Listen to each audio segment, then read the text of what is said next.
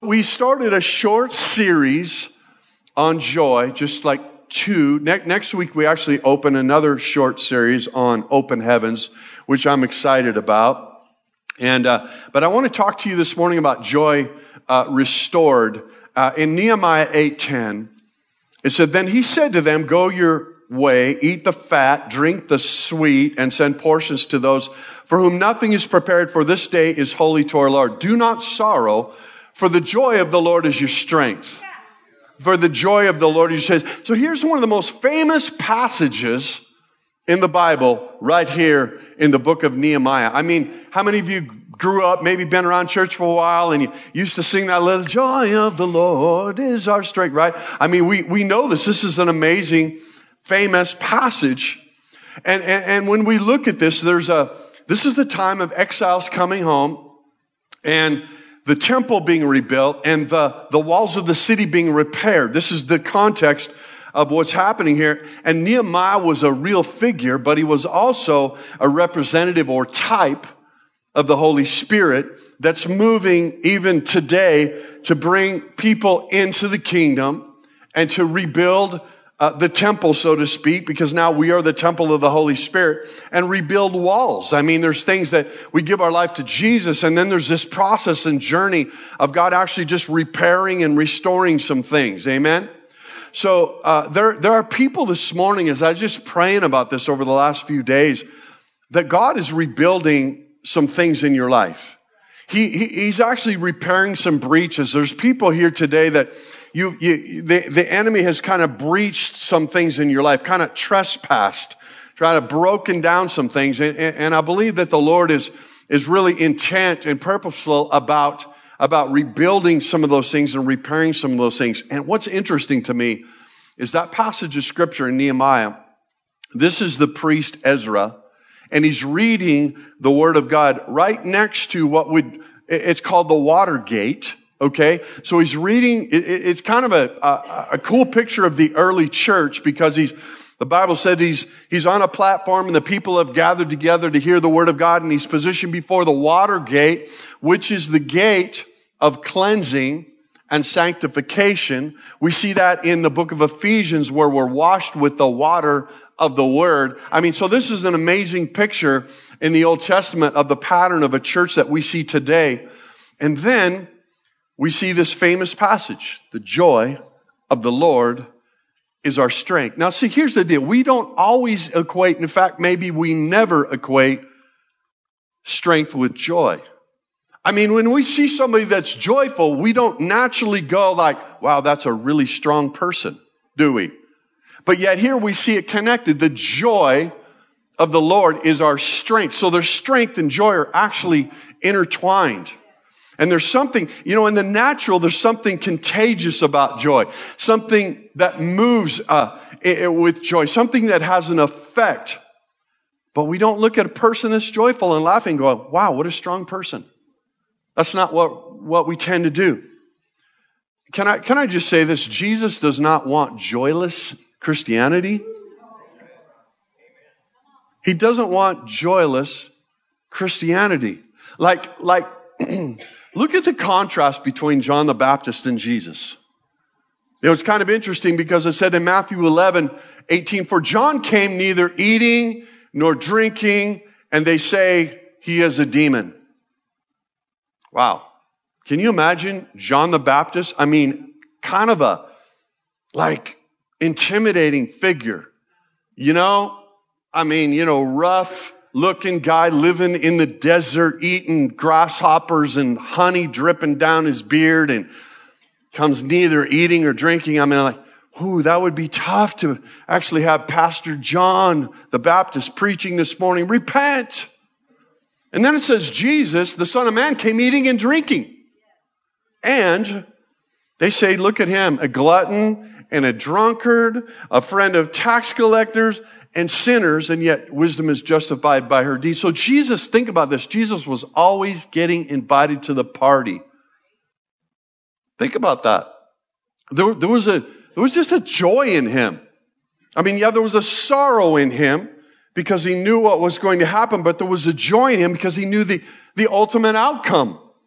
And when we Robbie and I have done, I don't know, probably in 25, 30 years of ministry, I can't remember how many like weddings, that I've done.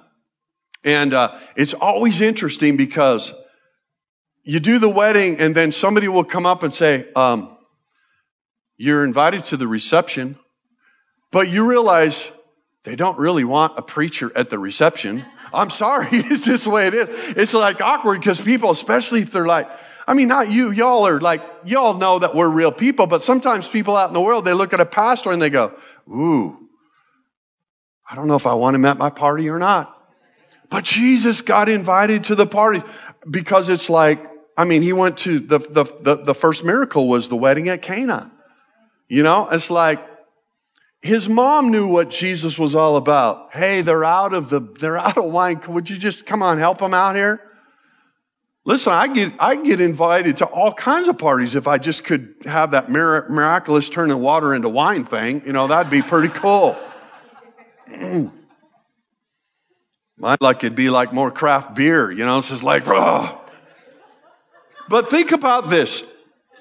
In joy, atmospheres are changed and countenances are lifted. Even if circumstances don't change, the way that we view them and move ahead can change. Robbie brought a great point that scientists have found the correlation between laughter and even your physical health. It makes and I won't read through all of this, but laughter reduces tension and stress and relaxes the tissues. I didn't realize this, but laughter exercises the most vital organs. Somebody's laughing and there's some organ exercise that's going on. Isn't that crazy? Like that belly laughter stuff is actually really, really good for you. Charles Spurgeon was called the Prince of Preachers.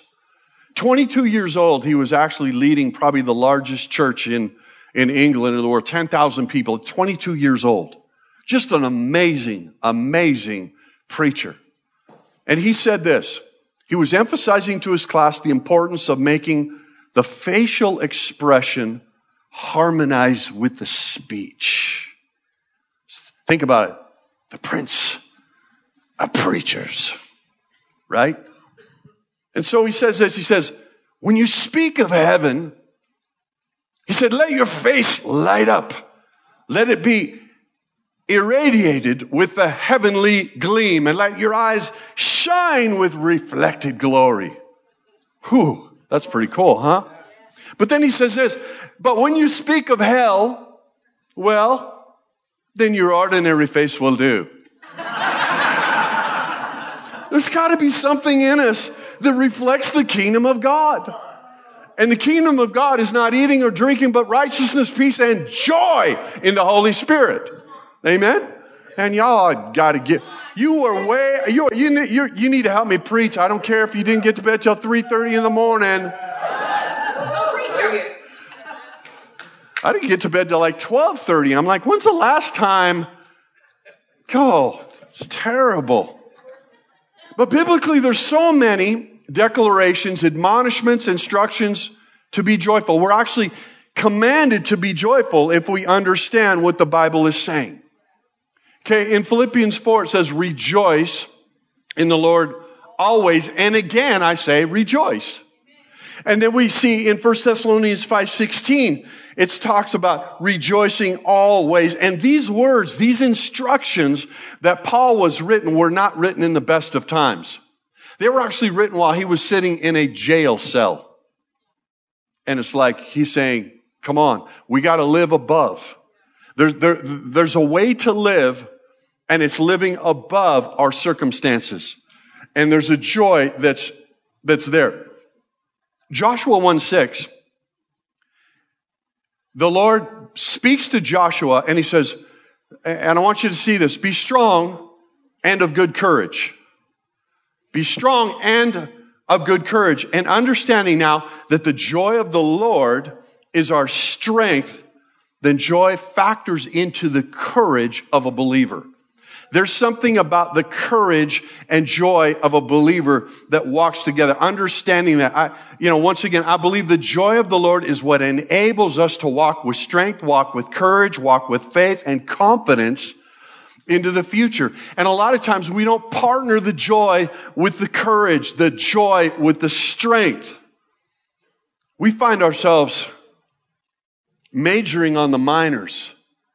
We find ourselves irritated by the smallest things. We find ourselves exhausted. We don't cry at funerals or laugh at weddings. We're stressed out. We're put out. We're freaked out. We're spaced out. We're played out. I mean, we find our condition. We're done, right? We find ourselves turning into Mr. Snappy, Nagatha, Critical Chris, Mean Muggin' Mike. I mean, we don't find ourselves basically walking in a way that's joyful. You present yourself like that on a consistent basis, and people go, "Wow, what is about this Christianity that you want me to listen to?" Man, sometimes if we're not careful, we can be the most Eeyore people around on the face of the earth, and we have everything to live for. Amen? And too many believers, joyless Christians it's not biblical. So the Word of God's got too many references to joy, how we're supposed to walk it out. And just as our peace can be invaded, our joy can be stolen. I believe there's an enemy that wants us to be joyless. And I believe there are also things that we do to negate joy in our lives, and thus we have to take some responsibility. Where's the joy? I think it might be one of the most underrated aspects of the fruit of the Spirit. Robbie went there last week. Galatians 5:22 and 23. But the fruit of the Spirit is love, joy, peace, patience, kindness, goodness, faithfulness, gentleness, self-control. Against such things there is no law. And I loved how she brought out this is that, they'll know we are Christians by our what? Love. If Jesus was going to brand his ministry with one thing, it would be love. But then you see joy. And I'm like, See, what having the attributes of the fruit of the Spirit without joy, what would that look like? Like I'm kind of pondering this a little bit. I'm going to be patient without joy. I'm going to be kind without joy because I have to be kind. I mean, it's like, come on, how do we present ourselves in this? I'm going to be good. I'm going to be faithful. Have you ever been around a person like that? I'm going to be faithful. It's like, where's the joy, man? I'm going to be faithful. I'm going to be full of faith, right? I'm going to listen. It seems to be the attribute or the attitude that flees or discarded the quickest during trials and stress and difficulty. Joy, the word means in the Greek, it means joy. I know that was deep. I had to go right to the Strong's Concordance to figure that one out. No, really what it means is joy is chara, which means rejoice and exuberant life. And here's the cool thing. When you see the word rejoice in the Bible, we think, oh, yeah, rejoice. Rejoice means clapping. It means singing. It means dancing. I mean, it encompasses all that stuff. Rejoice. Okay. And this is going to be important as we get a little further into the word. But there's also some joy-stealing strategies that sap your strength. Man, the enemy knows what he's doing. The first one is unmet expectations. Every disappointment comes from unmet expectations. I expected this and I got this. Right? And so, it's kind of crazy because if we're honest, we find like, oh man, I'm having an issue with my wife right now. Why? Because she didn't meet my expectations. I'm having an issue with my neighbor right now. Why? Because he or she didn't meet my expectations. They didn't do what I thought they would do. They didn't do what I thought they should do. Sometimes we can even be that with God. God didn't meet my expectations because that person shouldn't have passed away. That person shouldn't be sick. Why didn't that person get healed? Why did God allow this to happen in my life? And sometimes we find, and it steals your joy. Another joy-stealing strategy is unresolved conflict. Hebrews 12:14 says, pursue peace with all people. All people. Not just the ones you like, not just the ones that you agree with. Pursue peace with all people. And holiness, without which no one will see the Lord. Man, I'm telling you what, if you don't walk through this reconciliation ministry that we have, this is kind of scary, without which no one will see the Lord. Looking carefully, lest anyone fall short of the grace of God, lest any root of bitterness springing up cause trouble, and by this many become defiled. Relational conflicts are probably the biggest joy and peace killer there is. And if I can say this to a people who the Bible says have been given the ministry of reconciliation, we stink at it most of the time. We don't do real good at it. Well, if they'll come to me, then I will forgive them. If they'll make it right, then maybe I'll invite them to dinner again. And I'm not saying with some real, dark, disturbing things that have happened that you don't put up boundaries. Don't hear me wrong. But I'm saying, man, sometimes we let the littlest thing become the mountains. And we're dying on stuff and there's no fruit. See, when it steals your joy, there's no joy, there's no strength, there's no strength, there's no courage, there's no courage, there's no crossing over into the promised land, into the promises. You don't pass go, you don't collect.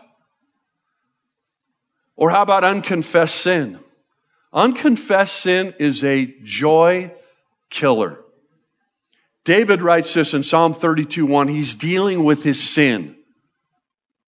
And he says this, he says, blessed is he whose transgression is forgiven, whose sin is covered.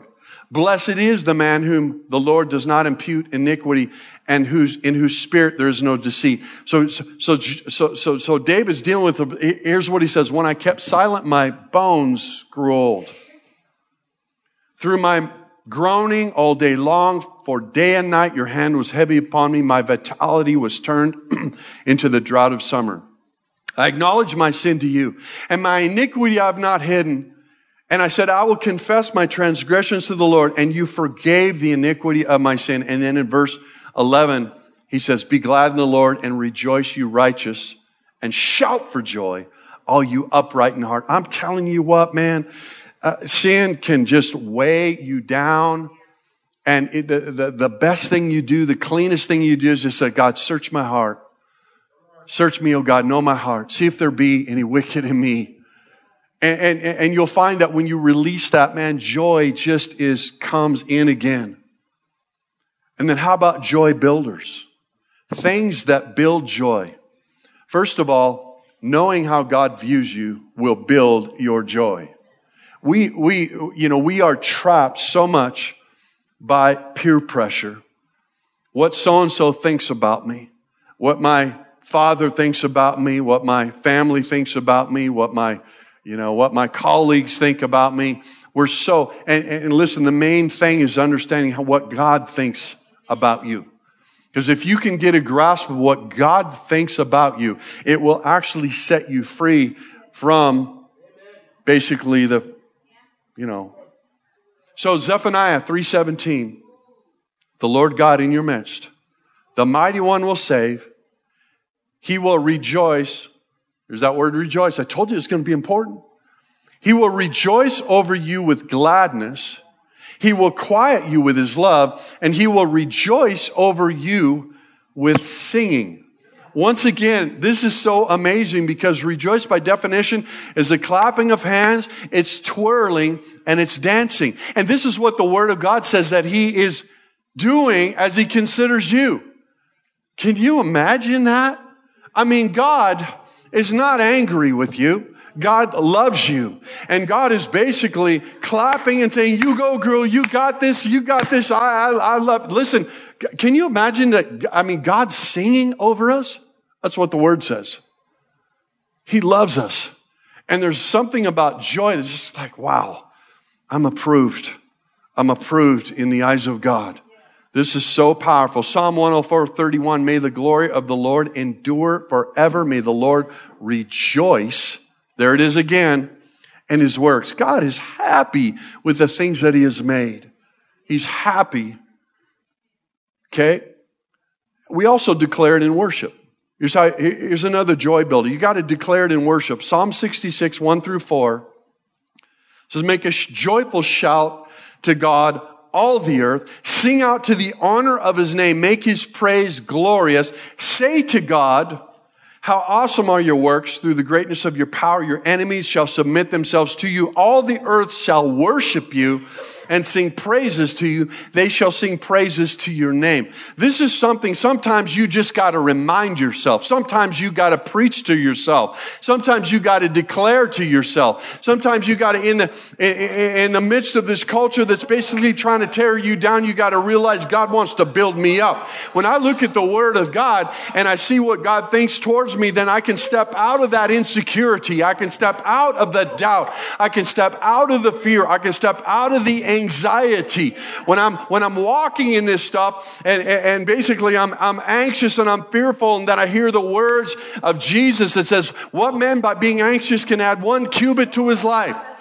Sometimes you got to preach to yourself and remind yourself. I remind myself. Sometimes you got to stand in front of the mirror and you got to say, hey, remember, you are fearfully and wonderfully made. Even when you don't feel like it. Preach to yourself. Declare and come into agreement with what the Bible says about you. For I know the plans that I have for you. Right? And we got to remind ourselves, and then joy comes in. Another joy builder, it's imparted by relationship. It's imparted by relationship. Now listen, because this is I've been pondering on, it's the joy of the Lord is our strength. I got to remember, it's not my joy. It's God's joy. And God is not, his joy doesn't change depending on the weather. Sometimes we just kind of go, oh, and we go there. That's not God. Okay? I love that. Pastor Ribbon went old school on us today. It's like, he's got the whole world in his hands. I remember singing that. I remember I as a little kid in school singing a solo. I think I was probably only like 5, 6 years old and just belting that thing out, you know. So there's something about this that we recognize. If it's the joy of the Lord, that's our strength. The key is remaining aligned with God. Okay, so when I get outside of that alignment with the Lord, that's when my joy and my strength are not there. And when I find myself in that place, I first have to examine, where am I? Am I making the kingdom of God? Seek first the kingdom of God and his righteousness. All these other things will be added to you. Am I in that place where I'm like, oh, I gotta get realigned with how God has called me to walk? Now listen, in John 15, we may not have this up there, but it's okay. Just listen with your good ear. As the Father has loved me, this is Jesus, so I've loved you. Abide in my love, okay? Abide in my love. That means remain. Abide in my love. This is really important. And if you keep my commandments, you will abide in my love. Okay. Just as I've kept my Father's commandments and abide in his love. These things I have spoken to you, that my joy may be in you and that your joy may be full. There's that aspect of, got to remain. I'm going to remain. I'm remaining and I'm abiding with him. And then I received the joy and the strength and the courage. You ever had a really good friend that, is like twice as big as you? Just yoked. You know what I'm saying? It's all swollen up. And you look at him and you go, and he's got courage. You go, that's the guy I want. That's the guy I want with me in the dark alley. Right? Because something about how that friend carries himself and what's built in him is like, I just have a little bit better confidence going on. You know what I'm saying? We remain in the shadow of the Almighty. Woo! I will fear, and though I walk through the valley of the shadow of death, I will fear no evil, because I know in whom I have believed. I'm walking with Him. I'm aligned with Him. When I'm committed to spending time with God, faith is imparted. And I personally found it's so much easier to walk in joy when my faith is built. And the farther that I stray from God, the more that anxiety, fear, and certainly joys, I'm tapped out. I'm literally tapped out when I'm not walking with Him. I believe there's this joy that's not dependent on happenings and circumstances. Happy is happenstance.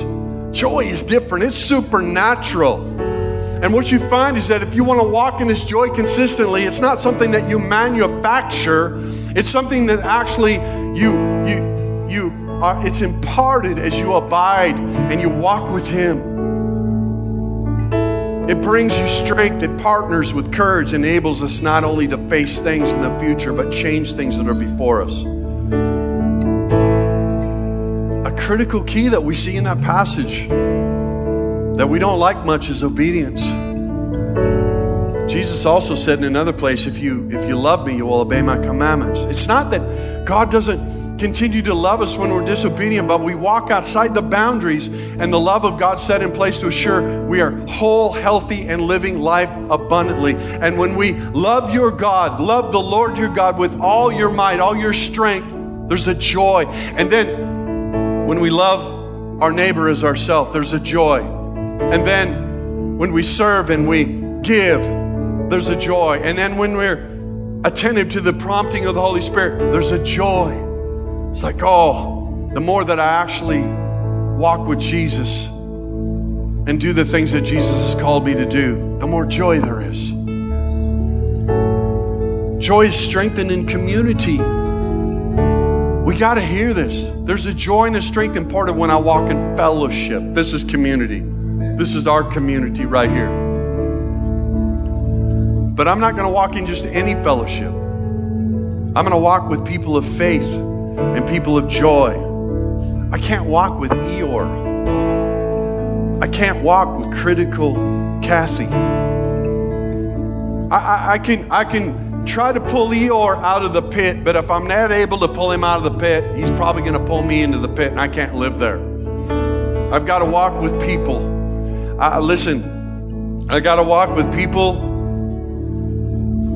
that are full of faith, that have that Lion of the tribe of Judah in their heart and in their spirit and in their thinking. Because otherwise, I don't have a chance out in this culture. I'm going to abide with those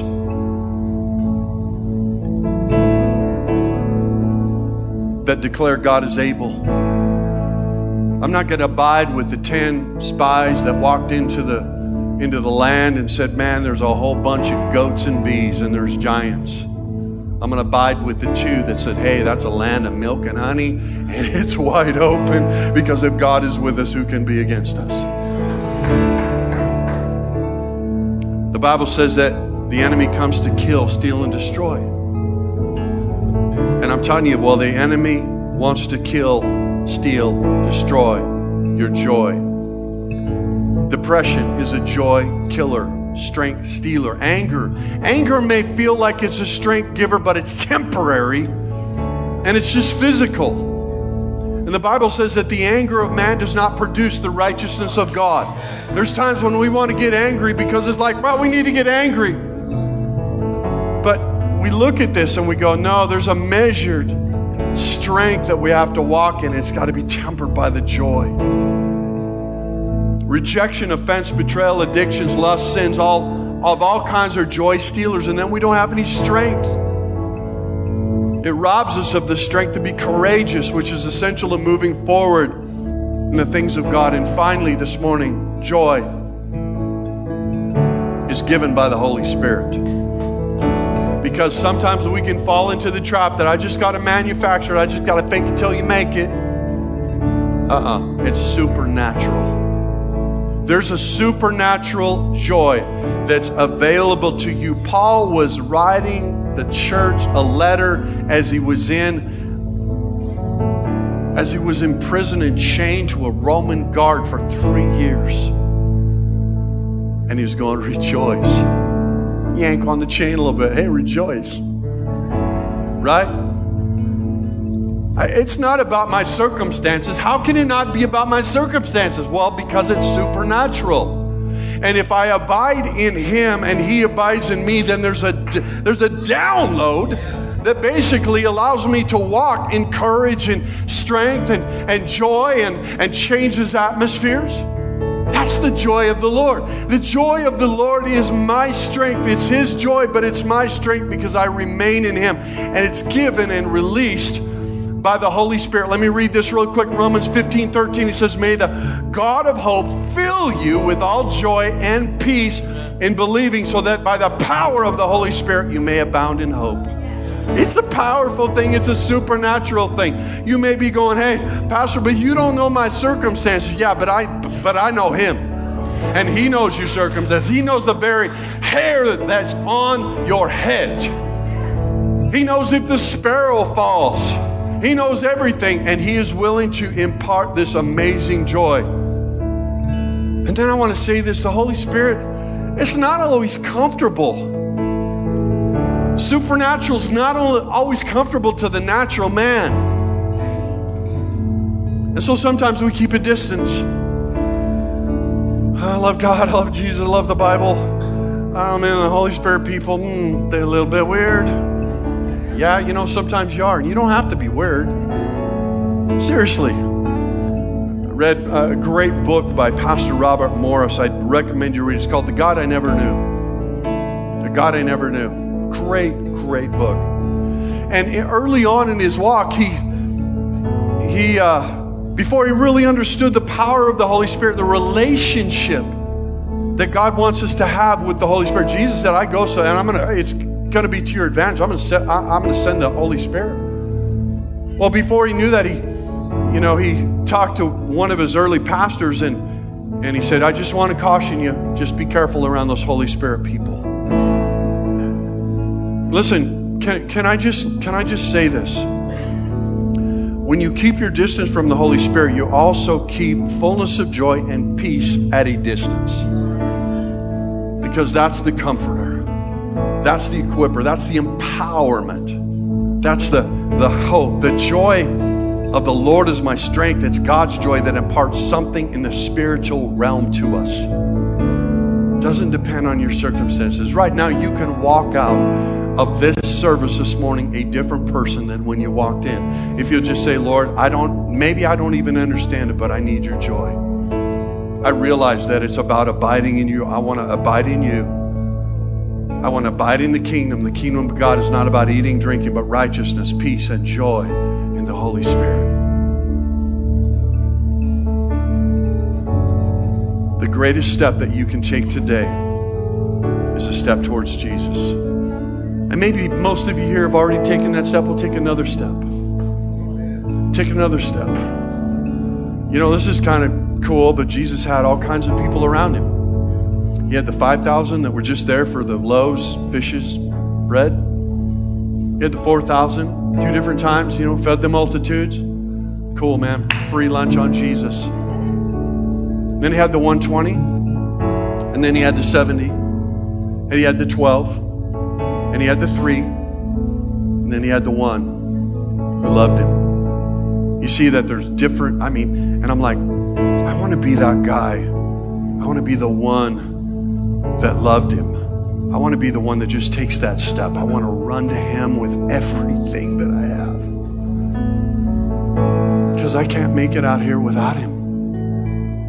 I can't handle the stress and the anxiety and the confusion and the division and the anger. I can't handle that. You know what? You were never created to be able to handle that. He is the one that will give you your strength and give you your joy. I want you to close your eyes just for a moment this morning with me. If you're here this morning, and maybe most people here, you've already taken that step of faith to believe and walk with Jesus, but maybe you're here and you haven't. I'm telling you, it's the most important decision, profession, declaration that you will ever make in your life, because it'll affect you now. Jesus said, I come that they might have life and have it abundantly. It'll happen now and it'll happen eternally. And if you've never taken the step and said, today, Pastor, I believe, I profess and confess that Jesus is Lord, that I am a sinner, and He has washed away my sins. He's the Son of God. He died. He was raised up on the third day. I believe today, and I declare Him today as Lord and Savior. Here's what I want you to do. Right where you're sitting, I want you to raise your hand so I can see. I just want to agree with you. Thank you. Thank you in the back. Thank you on the side. Anybody else this morning? Anybody up there? Anybody else? Come on. Today's the day I'm taking a step towards Jesus. I'm taking a step to Jesus. I'm taking a step to Jesus today. Come on, can we put our hands together and just give a